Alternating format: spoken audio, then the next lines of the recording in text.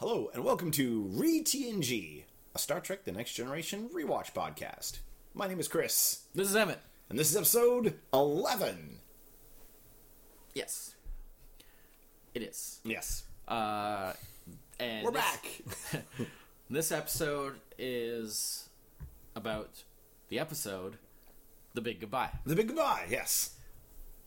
The Big It's a Goodbye. play on words. This episode was, oddly enough, Yeah. was written by Tracy Torme, who also wrote the last episode. But, of course, because that was... Haven was, like, aired so out of order, they came right next to each other, but they're actually, like, far apart in actual production. It was also directed by Joseph L. Scanlon and first aired January 11th, 1988. This is the first episode for 1988 because it's the first one after the Christmas break. Yeah. Because the previous one aired in November, like late November. That was the one thing when I was thinking, like, oh, we could air these podcasts in sync with how the episodes came out. And then I realized that with breaks and stuff. Yeah. Like, we're going to actually be way ahead of Which is probably a good thing. So, yeah. Because, let's get this season done. Being that this is the beginning of a new year, as it were, this is the first episode aired in 1988, and it's roughly about halfway through season 1. Yeah. So we're going to do things a little bit different now. Just some talking. We've been talking about it and got some feedback and things like that. And so rather than going through scene by scene, we'll just do a little brief description of like essentially what the episode's about. Yeah. Any special sort of like trivia that might be fun. Yeah. And then we'll just kind of go through. We'll do more like what we do with movies on the what we've watched. Highlight stuff that we'll we just really highlight think is we'll highlight stuff that really stood out as like, whoa, that was that was particularly of note. Yeah. And we'll try that and see how that goes. Yeah. That might work a little bit better, might be a little quicker. Who knows? We'll see. Twice as long. Might 2 hours. Might be more interesting. 2 hour episode. So, The Big Goodbye, just personally, this is like a huge one for me because this is the first big holodeck episode. Yes. And I've always been a big fan of holodeck stuff. Obviously, it's still first season, so there's still some growing pains there, but still, it's cool. It's holodeck episode. This is definitely one of those ones that I really remembered quite well. Yeah. Like, upon watching it, I was like, yeah. oh yeah, it's this episode. I've always loved those episodes like right from the start. Because obviously, like when I was a kid, first seeing this, like it was very, it was kind of mind blowing. Yeah. To have like just the concept was like, whoa, that's amazing. Especially like as a kid, where it's just Can't wait till we get that. it's the ultimate sort of fantasy, right? Exactly, Like as a kid, you play and you make believe and stuff like It's that. like we make. I wasn't that little. I was like 10, so but the still. holodeck is literally makes your imagination real. Yeah, room, it's sort of the right? ultimate kind of fantasy sort of thing. So, which I mean, some people, that's not really something they're interested in. Like it's it's different for different people. So I mean, certainly for me, that's something where I've always just been like, oh, that'd be so cool, and not in the way of like, like, oh, like I don't see myself, like if it was something that was real, I don't see myself as one of those kind of people where it's, you get like later on they actually address the whole sort of idea, like living out your power fantasy. Well, hollow addiction and like the idea that like you can't deal with life, so like you just retreat into that fantasy and stuff like that. Like I don't really see myself as being something like that. I just view it as like it would be the ultimate sort of entertainment. Like it would just be like playing video games and watching movies. You know how when you go see the movies, they've got that like really terrible thing at the beginning where it's like blah blah blah I live movies thing. Like this is that. Yeah. Yeah, and it just, to me, it just sounds like it'd be really cool. Like I don't think it necessarily has to be like a retreat from reality, because for one thing, like that wouldn't pay the bills. Yeah.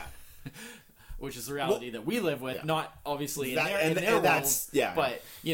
But and also just conceptually as something where you think about like a long space voyage and the kind of stresses that they have to deal with, and being like out in the unknown, and obviously that's where they want to be. That ship is riddled with huddle addicts. It. Like obviously that's where they want to be, and blah blah. But just as an idea of a way to give people like a taste of something other than just living on a spaceship and what they have to do and everything. Like, it's a pretty amazing concept.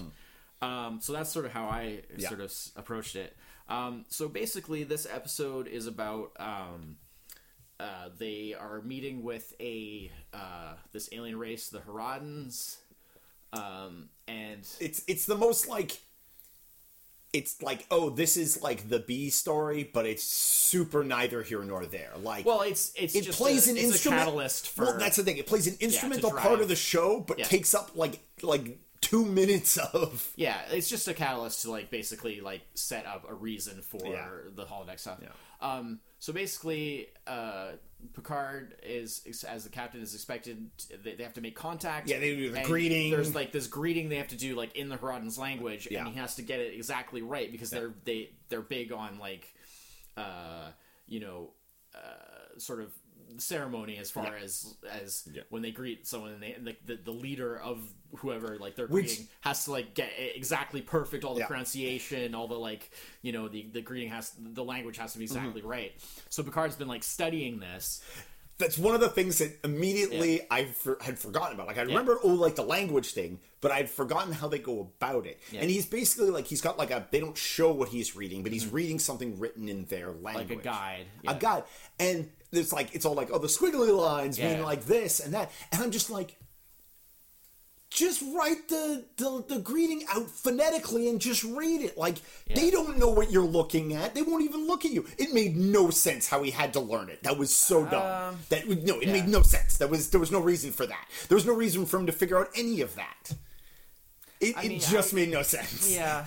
I mean, I guess it's just because they're trying to portray, like, that they have to be very authentic to the, you know. Yeah.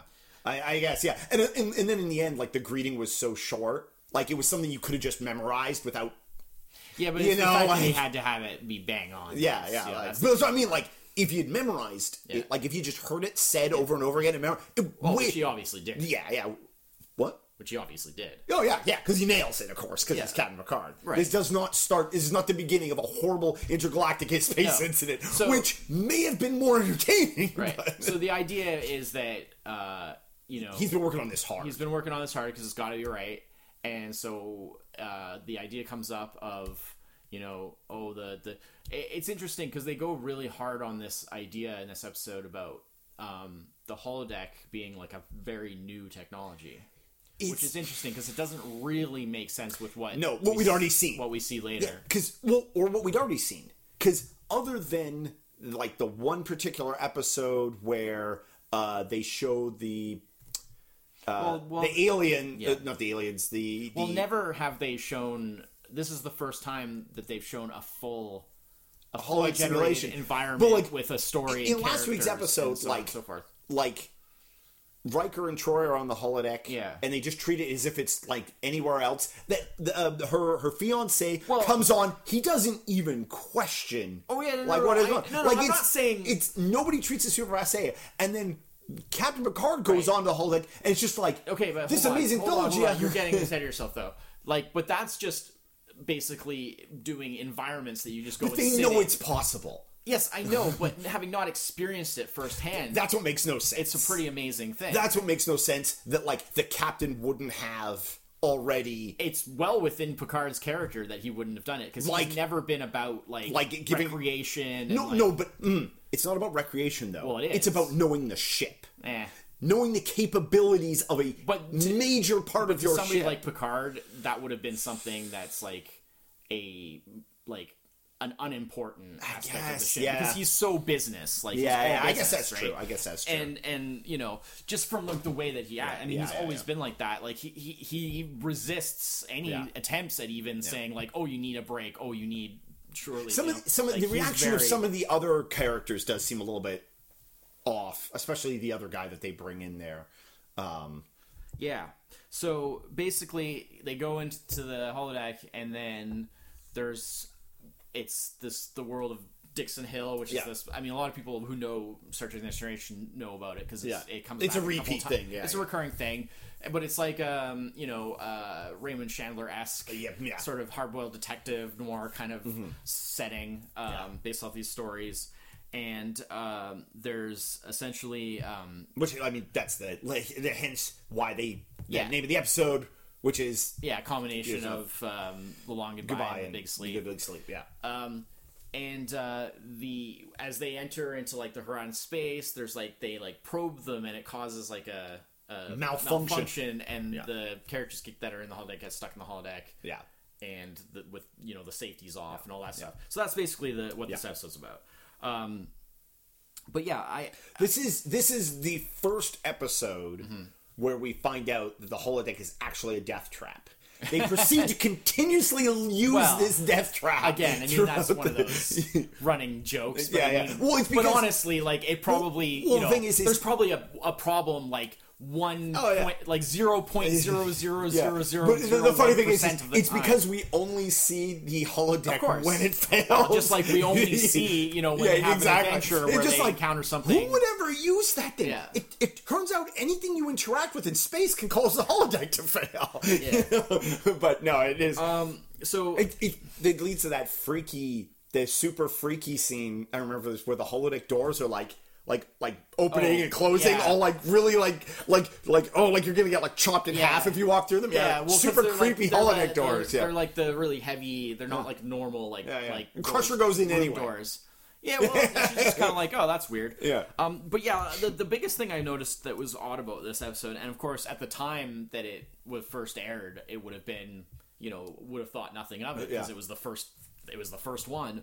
But yeah, just the whole sort of thing of it being like treated as this whole new thing, which they do mention, because right at the very beginning, when Troy is like urging the captain to take a break and go and check it out, she mentions like, that the new like upgrades have just been done, right? Yeah. Which makes sense because spices it up a bit. Now they can do these like full environments with like storylines and characters and blah blah.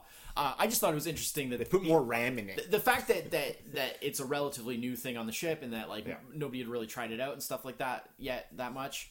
Like that to me wasn't so much surprising as just the fact of the idea that capability was such a new thing that they were just like, wow, like that's amazing. And I feel like they probably should have had that for a while already. I mean, maybe it's like having that level of complexity in a holodeck on a starship is a big deal. Quite possible, it's it was one of those things like, again, it's the kind of like one of those things like thing they probably heard about there's these developments, but because the Enterprise is like one of the newest and most advanced ships at this time, like literally, like it's brand new. It's the like the it's top literally of the... launched like pretty much just before the beginning of the series, so it is brand new. So I mean, it makes sense that none of the crew would have been previously on a ship that probably had it because it probably was. They always basically, they never say it outright, but they've always pointed out, like they've always basically made out like having a holodeck on a starship is like that. That's never been done before. So the fact that it is brand new on this ship, that in itself isn't the weird thing. It's just weird that their response, the fact that it is brand new, like it's just like it just seems like that's odd considering the way that they treat it later on. Anyways, I did like the bit where there's the funny. Well, there's a lot of stuff. This episode is really big for the Captain Picard, I think, because it really moves his character up in terms of just seeing another side of him. Like he's so comfortable and like he's so I mean, obviously because just seeing this other side of him, the fact that he was a fan of he even mentions in the episode that he was a fan of these stories like since he was a kid, and just how fascinating it was to him and everything, and just the way that he sort of gets into it and gets a little more looser, a little more playful than you normally see the captain being. And of course, in future episodes, that side of his character will come up again many times. And it becomes something that we see him probably like do a like genuine like happy smile a lot in this episode. One of the things like I know like Will Wheaton has mentioned like when going back and reviewing the old episodes that this episode, part of the reason for it coming out like the way it did was because they were really happy making it. Oh, And they yeah. were just like, it was one of the first times that they were just really like totally relaxed and like into their characters. Well, because really felt like they gotten a didn't handle have on to them. perform like their jobs Yeah. during this episode, right? Yeah. Like the only thing that kind of really still applied was like technically Captain Picard is still the captain, Yeah. even during this period, you know. But Yeah. You know. So I mean, that's just, you know, Yeah. apropos of like there's the funny little things like the woman that he meets in, you know, Dixon Hill's office. oh, it's like secretary, yeah. Not the secretary. Oh, but, the like, other one woman. he meets Oh, yeah. with, and then like when he gets like the lipstick on his face, And then he from- walks around. Yeah. When he they're in leaves, 10 forward, and he's no, not 10 forward. They're in his the well, he leaves. It's in the briefing in the briefing room, and he's still got it on Yeah, his. but like when he leaves the holodeck, Yeah, and he's like walking out the corridor, and there's that one crew member that just looks at him like, "What?" Because he's Yeah. got the lipstick all over his face. yeah. It's hilarious. This week on Star Trek Next Generation, Captain Yeah. Picard loses a bet Yeah. Oh yeah. because he's wearing they think he's like a bellboy or something. Yeah. It's the outfit. yeah. The tight outfit. Yeah. I really felt bad for Dr. Crusher because it was so obvious that she thought she was gonna get to go on like her and Captain Picard like kind of like date not date. Yeah, on there's the a side. there's a lot of those little like the sparks between them, like kind of a lot and of then like implication. everybody Yeah. else immediately like steps in and she's just like Yeah. like you can just see how crestfallen she is. Yeah, there was an interesting thing here, I thought, where like in that after that sort of first scene where Picard leaves the holodeck after his first time in it there, and he's like, and it's still running after he leaves, and then he like shuts it down from the outside. He's like saves his game. He saves his game basically. And I was like, and because after he leaves, there's that like the Mr. Leach character comes in, and he's like, oh, he's looking for Dixon Hill or whatever. Yeah. And I was like, that's so weird because like the standard thing that we always see after this is that they shut down programs while they're still in the holodeck and then leave, right? Yeah. And so there's nothing so the fact that things can happen in the holodeck after you've left it is such a after weird... this episode, that's when they program in. You can shut it down from inside. No No doubt. Yeah. And as you mentioned, there's the sort of weird like guest characters that Wayland, the 20th century historian that they have on the ship for some like strange he was reason. so much the like AKA red shirt in this episode, and I didn't understand why they had like because he doesn't die anyway. No, exactly. They could have had it could have been Geordi or here's the thing, or like, whoever. Any could have of been. the fact that he's a 20th century historian, meant nothing to the episode. Like, I know. He at no point did he employ his knowledge of the 20th century to like anything that he could have employed. Data beat him to the punch anyway. Because Data just reads all the Dixon Hill books in like 30 seconds, and then just like basically like turns into like 1930s Data. Well, was pretty amazing. Yeah, he kind of does different things throughout the episode. He kind of takes on different sort of personas, but he really gets into it. The way, as he often does, But the whole thing with this Wayland character, I thought was so weird because like he had no real special function. I mean, the idea was let's take him because he knows about the 20th century, and we don't really. He literally served no purpose. But he didn't really contribute anything. If you take all the scenes he was in, and you just straight up remove him, nothing changes. Well, I mean, the big crisis is because he gets shot. But that could have been anybody. That could have been one of the regulars, right? Exactly. They could put like I said, they could put Geordi or like somebody else in there. I feel Geordi, for the purposes of how the show went, Geordi had to stay outside to help fix the thing. I'm just saying, anybody. It could have been. I guess could have been Tasha. Yeah. Could have been. I mean. Could have been Wesley. We could have shot Wesley again. I would have been fine. Or at least it could have been maybe someone we've seen before. Like maybe like O'Brien, or it could have been a proper introduction for his character. Because because O'Brien ends up. He fits so well. He would fit well in that 20th century. He's in later Dixon Hill stuff. And he would fit well in that becomes 20th a part of the crew. Era. I mean, anyone we've seen, like the fact that they just come up with this Wayland guy that we've never seen, we don't care about. Other than the fact that Troy clearly wanted the captain off the bridge, so she could be like, "Look at me, I am the captain now," because at that point there was nobody on the bridge. Well, Riker was there. Oh yeah, Riker was on the bridge for like the whole episode. Yeah, Riker. Speaking of somebody who did nothing this episode, Well, you know, he like, kept it. He kept things going. I mean, I guess maybe they felt that having both Riker and Captain Picard in the holodeck would have been I'm too fine much. with that. But like, Riker gets his own holodeck episode soon, so it could have been. It could have been Troy. Yeah, that would have been great. Yeah, you know. But yeah, no, that was like since really... they weren't going to kill him anyway. Yeah. It just seemed like why does it have to be this guy, no-name character that we don't care about?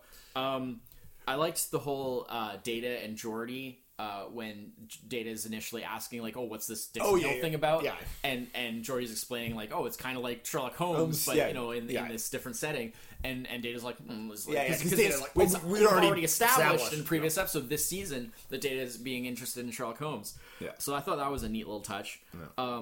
And when he goes to look up the Dixon Hill stories, like you say, like he runs through them all, he like reads them all. Like I found it really interesting that when he looks up the stories, for some reason, and again, this is a case of probably a case of technology at the time interfering with what they would have really liked to have probably shown. Yeah. Is that like it's just the novels like scanned in like Hercules monitor orange, and I'm just like, why wouldn't these just be text? Like, somebody just scanned the novels and then it's just displaying it on the screen. What a weird way. But, like, predates the concept of ebooks by, like, 15 years, right? And I mean, to do it any other way would have been fairly complicated. Like, they had to do something that they could physically achieve at the time. I mean, you don't... But that's what I mean. Like, the technology of, like, what they could produce on the show was... I mean, the fact that they should have just been text. That's the fact that they should have looked like a book. But the fact that they have it at all was, like, kind of neat because, you know...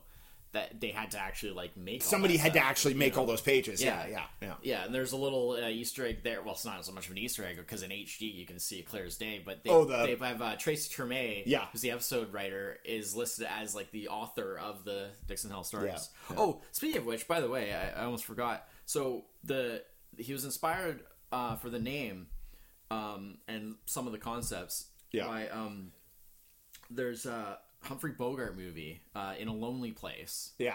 Where he plays a character called Dixon Steele. Well, Dixon, like Dix. Like Dix for short, just like they call Dixon Hill. And he was originally going to use that character name for this. Oh, like just be that character. Well, not literally be the character, but just use that name, borrow that name as an homage. Yeah. Because the Dixon Steele character in the Bogart movie is not a detective. No. But it has some similar elements to like the story that's the story within the story, the Dixon Hill story in this. But they ended up they didn't want to use Dixon Steele because that was too close to Remington Steele, which was a current show at the time, right? Right. So the late 80s. Yeah. So they were like, oh, we can't do Dixon Steele, so they ended up with changing it to Dixon Hill. Yeah. But I looked up some stuff about that movie, and that's one we might want to consider because it's like it's highly rated. I'm aware of it. But so that was cool. Data speed reading the Dixon stories is pretty funny. Oh, yeah. I really enjoyed. Again, this is like my bias. It's from Africa. No, it's from South America. It's from South America. Again, it's like sort of my bias, but like I always enjoy it. Not always, like it can be done badly, but just when the characters show up in their like proper like period costumes and stuff like that, and just that seeing them out of like their normal context and sort of being in a different environment, like I just find that kind of fun. Well, like, it's just fun after episode after episode of you know them just being on the ship and they're all dressed the same and definitely like one of those things that like other shows do, and as since Star Trek has become a like so many shows have like it's the musical episode or the whatever, and you know that's definitely a thing where like polarizes people. Like some people hate it when shows do it. Absolutely, I personally love like the break from the norm. It can be done badly. There's no question about it. If it's done badly, of course. Yeah, but like, that's the concept itself doesn't bother me because like. Any show that they do it in is never a show that's so serious it matters. Exactly. You know, they're not going to do it in some show where it's like a big heavy drama huge disconnect from. We're not going to have the musical episode of 24. Like it just, you know. Yeah. But I just remember I definitely it always has that ability to like. It's very nostalgic for me. Yeah, like it makes you feel like a kid again. Like when they have that first thing where they're all dressed in their outfits and they go in for the first and time. they walk onto the street, the street, and it's the full environment with like the streets and the cars and blah blah blah. Like that moment for me, just they walk from like, this. There's nothing that spectacular about it. They're literally just it's some backlot or something. Yeah. It's Hollywood. They walk from their stage onto a Hollywood backlot. They're just comping it together. I assume they just comp it together, and it's nothing that spectacular effects wise or anything like that. But it's just the nostalgia of like it's. That moment, because that was such a momentous, wow, like so cool when you're a kid watching something like that. Certainly, especially after having seen, maybe a few episodes of the original series, and the contrast of how advanced this show seemed when it first came out. I mean, to be fair, that kind of just the concept of the holodeck was not something that had really been done in that way. Because people weren't even really talking about like VR and stuff at that time. Like that's the concept had existed, but it wasn't. But like VR, like the concept of like what you saw in VR back then looked more like Tron and less like anything that would be real, right? Yeah, like true, Yeah, the money for nothing video. Yeah, exactly. Yeah, exactly. VR looks like the money for nothing video. But I love that. And that's what early holodecks look like. There is actually a really cool shot though, where because they walk out into the environment, and then there's that cool reverse shot where it shows like into the ship all the way down that corridor, all the way down the corridor. I always liked how they did that, where the holodeck doors are like at the end of a full corridor, so that like they can do those shots where they just look back. And you get that like it's not just in a corner somewhere. You get that interesting like you get the Doctor Who effect of like it's bigger on the inside. In a way. But I thought that shot worked really well. It looked really good. They don't usually do a shot like that, that full on where you see the corridor all the way back. Like that was pretty neat. And there's where they go and they talk to like the newspaper guy. It's like Dick Miller. Yeah. I was like, this episode is full of like character actor cameo. Because cameos or just because the guest roles. The guy that's waiting in his office there for him. I mean, clearly that guy is supposed to be. He's like Peter Lorre. He's Peter Lorre in Maltese Falcon. Yeah, let me kill him. Yeah. He's like Mr. Cairo. Yeah, Mr. Cairo. Yeah, exactly. He's Mr. Mr. Leach. He's Mr. Leach. Felix Leach instead. But like that actor is somebody we've seen before. Oh yeah. Because they talk about because he has to remind. Because evidently baseball doesn't exist in the future. No, it doesn't actually. It doesn't. Oh yeah, Star Trek. Oh, weird. I mean, as a pastime. Yeah, as like a hobby, it does, but not in a structure. Soccer. Soccer is the intergalactic sport. Yeah, it's weird. It's just one of those oddball Star Trek things, like how they establish, like the end of this season, they established like there's no television anymore. Like just things. I mean, obviously there wouldn't be television as we understand it anyways. There's probably not going to be television as we understand it in the next like 20 years. But look. Television today isn't television as people understood it like 30 years ago. Equivalent, and just they have certain weird things. You have holodecks. What do you need television for? Granted, but the whole Data South America thing, which I always found hilarious. Because it's like the whitest. See, this leads to something interesting that they changed in later episodes where they could disguise what they looked like. People on the holodeck wouldn't respond to things that were like outside of their genre or like world setting. Like they could talk about the starship directly in front of people and they wouldn't respond to it. They didn't see Data or Worf as something different. Which to be fair, was fine. They did it this way. It seems like a bit of a mixed bag. Because it seems to depend somewhat on the programming. Because, for instance, get to put all the characters see Picard as being Dixon Hill. Yeah, exactly. Right? It doesn't occur to them. Well, I mean, you could notch that up to being. It could be programmed into this. Dixon Hill is supposed to look. Dixon Hill looks like Picard. That's what I mean. Yeah. Right? But yet, as you say, like, they see that, like, when he's wearing his uniform instead of a proper outfit. Exactly. They don't just see past, like, they don't just ignore whereas it. Whereas in later episodes, they often will just ignore that. Well, because the big thing that they usually ignore is whenever they open the doors. Yeah. And then nobody responds to that. Yeah. You know? And in this, it's a mixed bag, too. Because, like, when they step onto the street, nobody notices. Yeah. But, like, later on, when they open it in his office, everyone can see that there's a door there. Red Block? Cyrus Red Block. Cyrus Red Block there. Yeah. Like, it's a portal into another world. Which is also a play. It's a play on Sidney Greenstreet from the actor from Maltese Falcon. This also begins the trend of the crew tricking people on the holodeck to walk off the holodeck. I don't think that ever happens again. Yeah. Oh, absolutely happens again. Happens with Moriarty. No, because he never actually leaves. Moriarty tricks them into thinking that he's left because Moriarty builds a program in a program. That's right. Yeah. But yeah, that's what it was. Yeah, it's the other way around. Because again, that's a thing where the way the holodeck work is treated differently. Yeah. After this, because later on they just literally would not have been able to leave. It would have been impossible because they're physically sustained. Well, they're not physical for one thing. They're pure holograms. It was, of course, it's one of those like funny Hollywood like how it should have been versus how like the writers thought, well, we'll just write it this way. Like they walk off and then they slowly disappear. Yeah. And it's just like, what part of that makes sense? Well, like, especially since they've already like established how the holodeck makes things. What part of the holodeck technology would even allow them to step like they would have just disappeared as they stepped through, you know? Well, the thing is because they were very like unclear when they first started about how it was really going to work, and there was this idea that maybe people in the like holodeck characters would be made of some sort of like holodeck matter, it was like sort of loose hard light or something. Well, like not so much hard light, which is more like what it was later, but like more like it was sort of loose, sort of just like a crappy, like, you know, like the replicators that make their food, like kind of like the crappy version of that, like just sort of, you know, sort of very sort of not unstable, but like holodeck matter that was just held together by being on the holodeck. And so with that concept, it sort of makes sense that they would sort of slowly dissipate.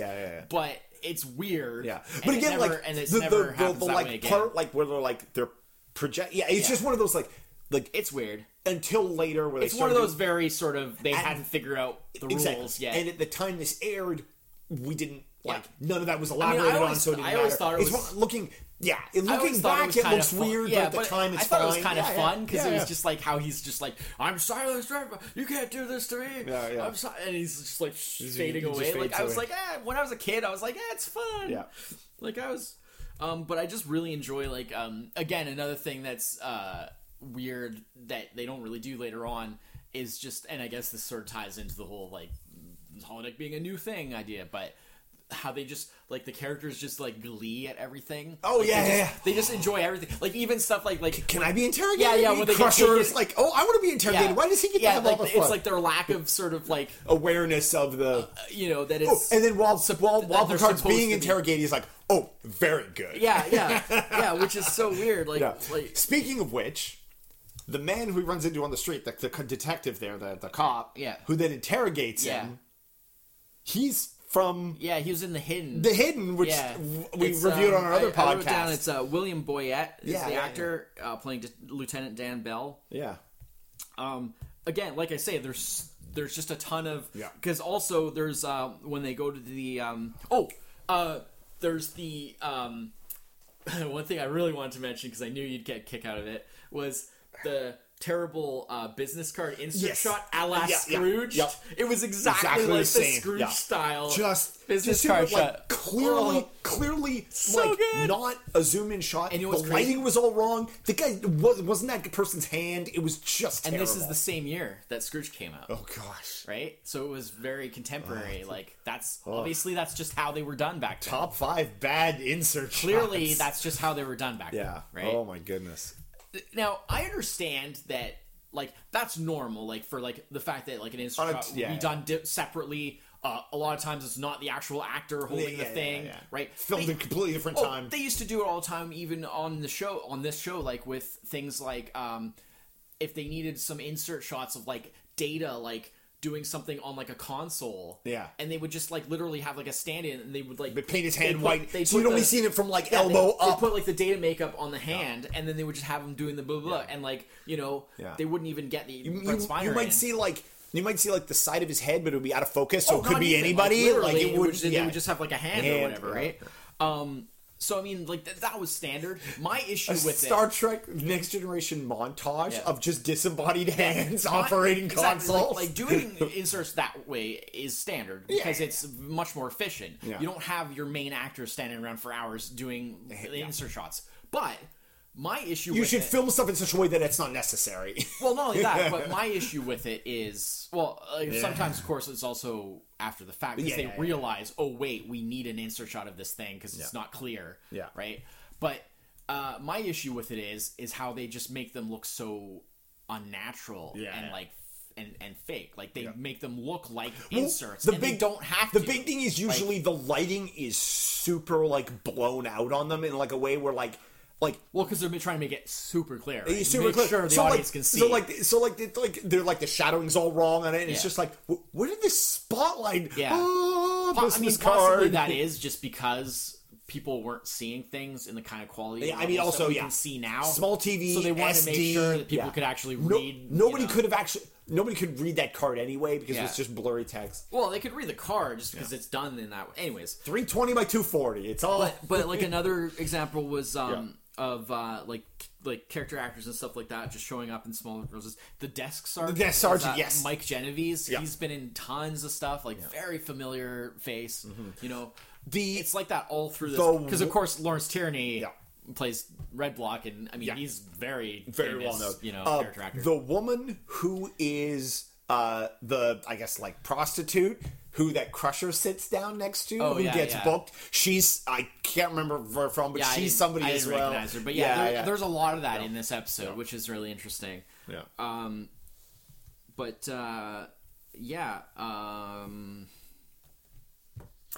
only other thing really for me was Brent Spiner seems to really be having a lot of fun with this episode. As you said, like Data really gets into it, and he just kind of. But it's not so much the big things; it's the little things. Like there's just so many little moments where he does little business that you're just like, oh man, he must be having a blast. Yeah. You know, and that was the great thing with like Data is that he kind of, it's a bit once they got past that early stuff where it was just the Data acts like an idiot because he doesn't know anything about like how to function with people and in society. How the hell did this man ever make us through Starfleet Academy? Yeah. And once they sort of got past that, it's like at this point, those early episodes, it was clear that he did he went through Starfleet Academy. He did like the remote course. Like he never actually went to. He did it from home. But anyways, my point was just that like once they got past that, it sort of became. Oh, because I mean, it became sort of like Data could do anything. Yeah, like in terms of just. They weren't restricted to this like in terms of one just, like note character. He was always the go-to as to like we're gonna like do something weird with him, and they could just they could give him anything. Or if they're like we feel we need to explain a thing. Yeah. Data will be the one who doesn't know what it is because he doesn't know anything. Yeah. Oh no! I mean, smartest moron in the room. No. But I'm saying like later, like this being like one of the first evidences of it, where it just sort of became like, oh, we can just give him anything. And he could just go off, which I guess they kind of like started that with the Sherlock Holmes thing, but that was such a small thing. Episode. But this is where it really took off, where they just realized like that. And then like right at the end there when they rush back, because he's got to give the greeting, and he does the greeting, and then everybody's still in their costume, and then Geordi asks his little wrap up, Geordi asks Data, he's like, so what was it like? And Data like cocks his hat with the one finger, and he's like, it was raining hard in the city, and Data. Yeah. Mr. Data. That was great. And then Picard tells him to step on it instead of engage. Yes. Step on it. Step on it. Yeah, it's just fun. Oh, yeah. It's just good fun. It's real good. It also, something that I thought was interesting is that considering that this is the first real like holodeck episode, full-on holodeck-centric it's interesting that they introduce this early on something which is that they will be another sort of recurring theme. I mean, you talked about the whole like holodeck goes wrong and blah blah blah. Why is there no manual override on those doors? I know, but well, I mean, they do kind of address that with the whole sort of like that they could make them all disappear if they do. If they open it, which is a weird thing. I'm like, which again is one of those things like, Yeah. if the holodeck program goes wrong, it can make everybody inside disappear. Yeah.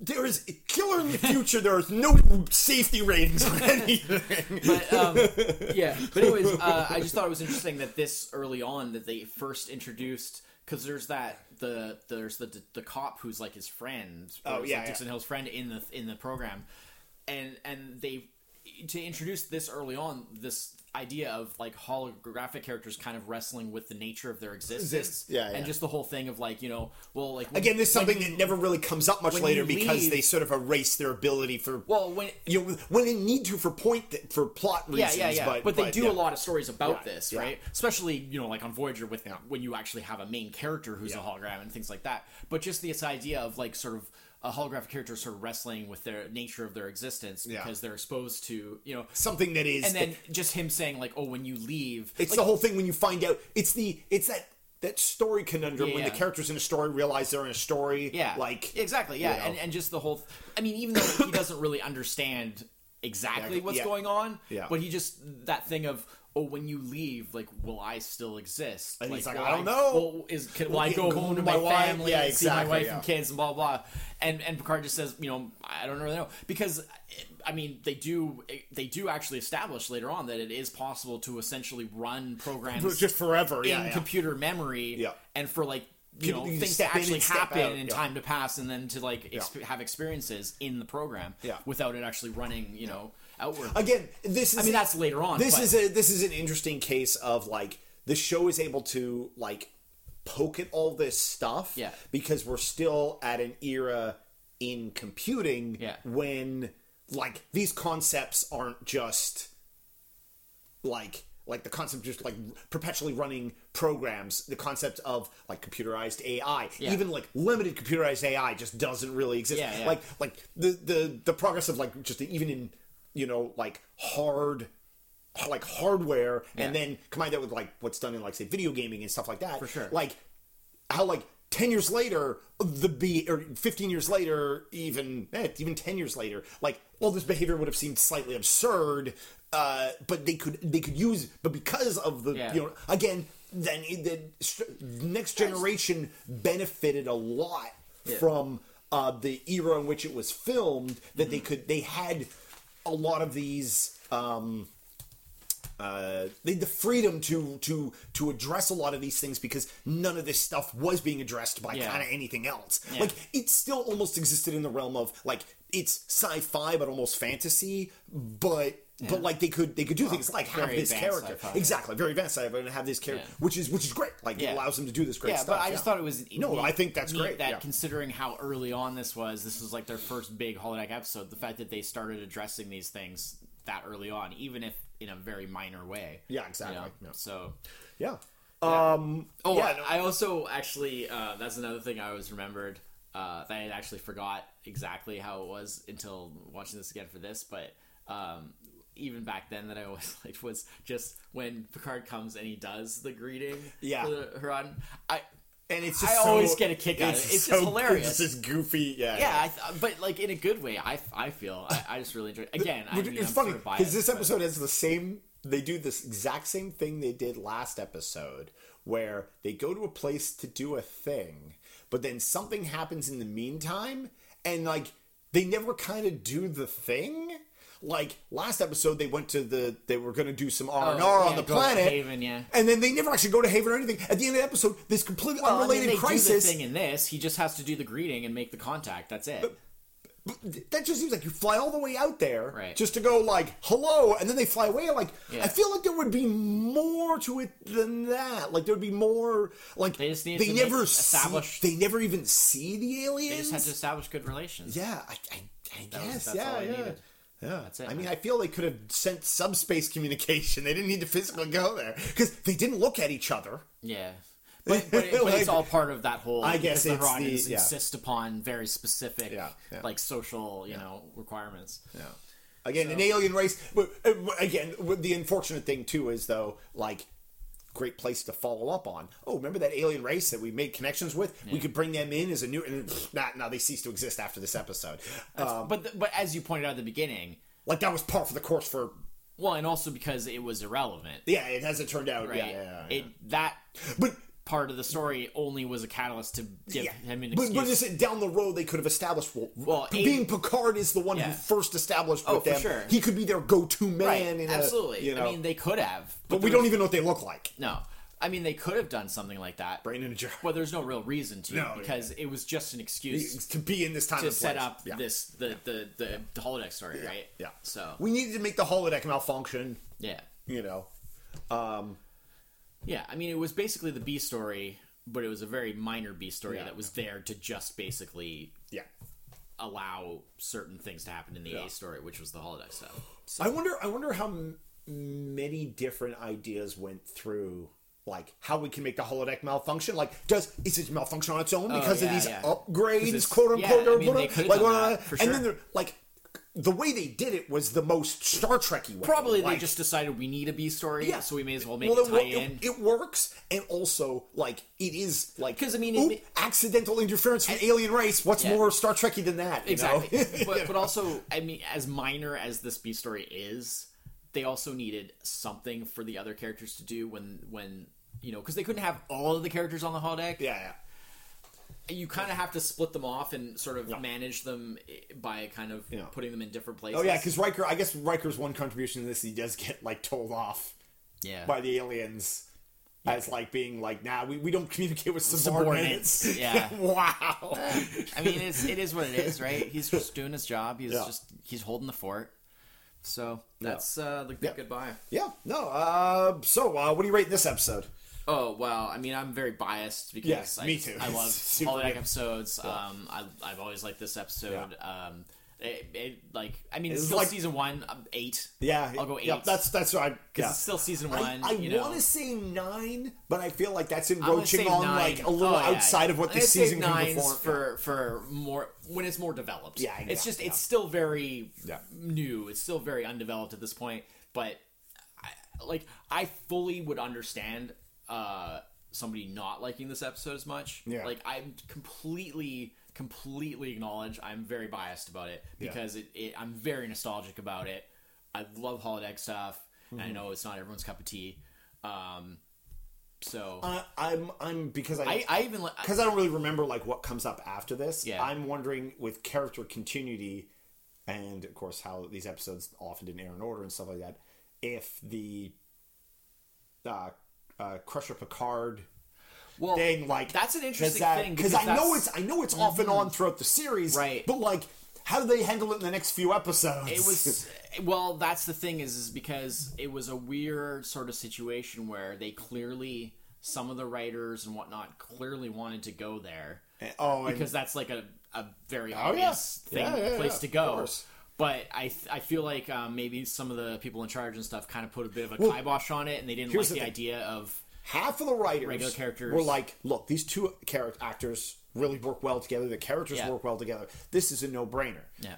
The other half were down the road, this means Picard becomes Will Wheaton's stepdad. And they're like, we can't have this happening. And so thus, that's why.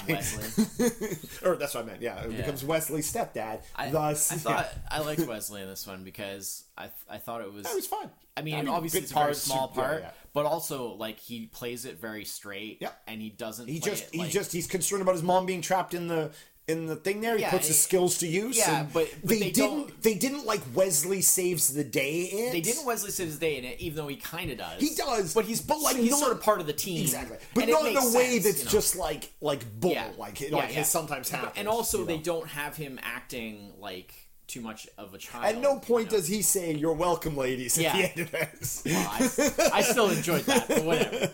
Anyways, that's beside the point. But I just thought it was good. They just played him more like a normal human being. He's just part of the team. Yeah. And, he has certain skills that are applicable in this area, and he, works on it, and, his part's not too big, but, he's there, and, I thought it was fine.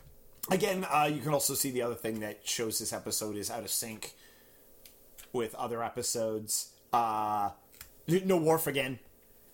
Worf is not considered to be a main character. He was there was that one 1.5 episodes where he's prominently on the bridge. Yeah. And then it's off and on, yeah. but it's because at this time, Yeah. like I say, he's still not considered like a main character. So, but yeah. So I also yeah. So thanks everyone for listening. Yep. And we'll be back next week. Yep. With the new episode of TNG. You should be happy with at least one aspect of next week's episode. Oh yeah. Oh well. Okay. Oh okay. Oh. All right. Cool. Awesome. In fact, I think you're about to reference it. Oh, am I? Oh. Well, yeah. All right. So, as always, shut up, Wesley. Yeah. Next week.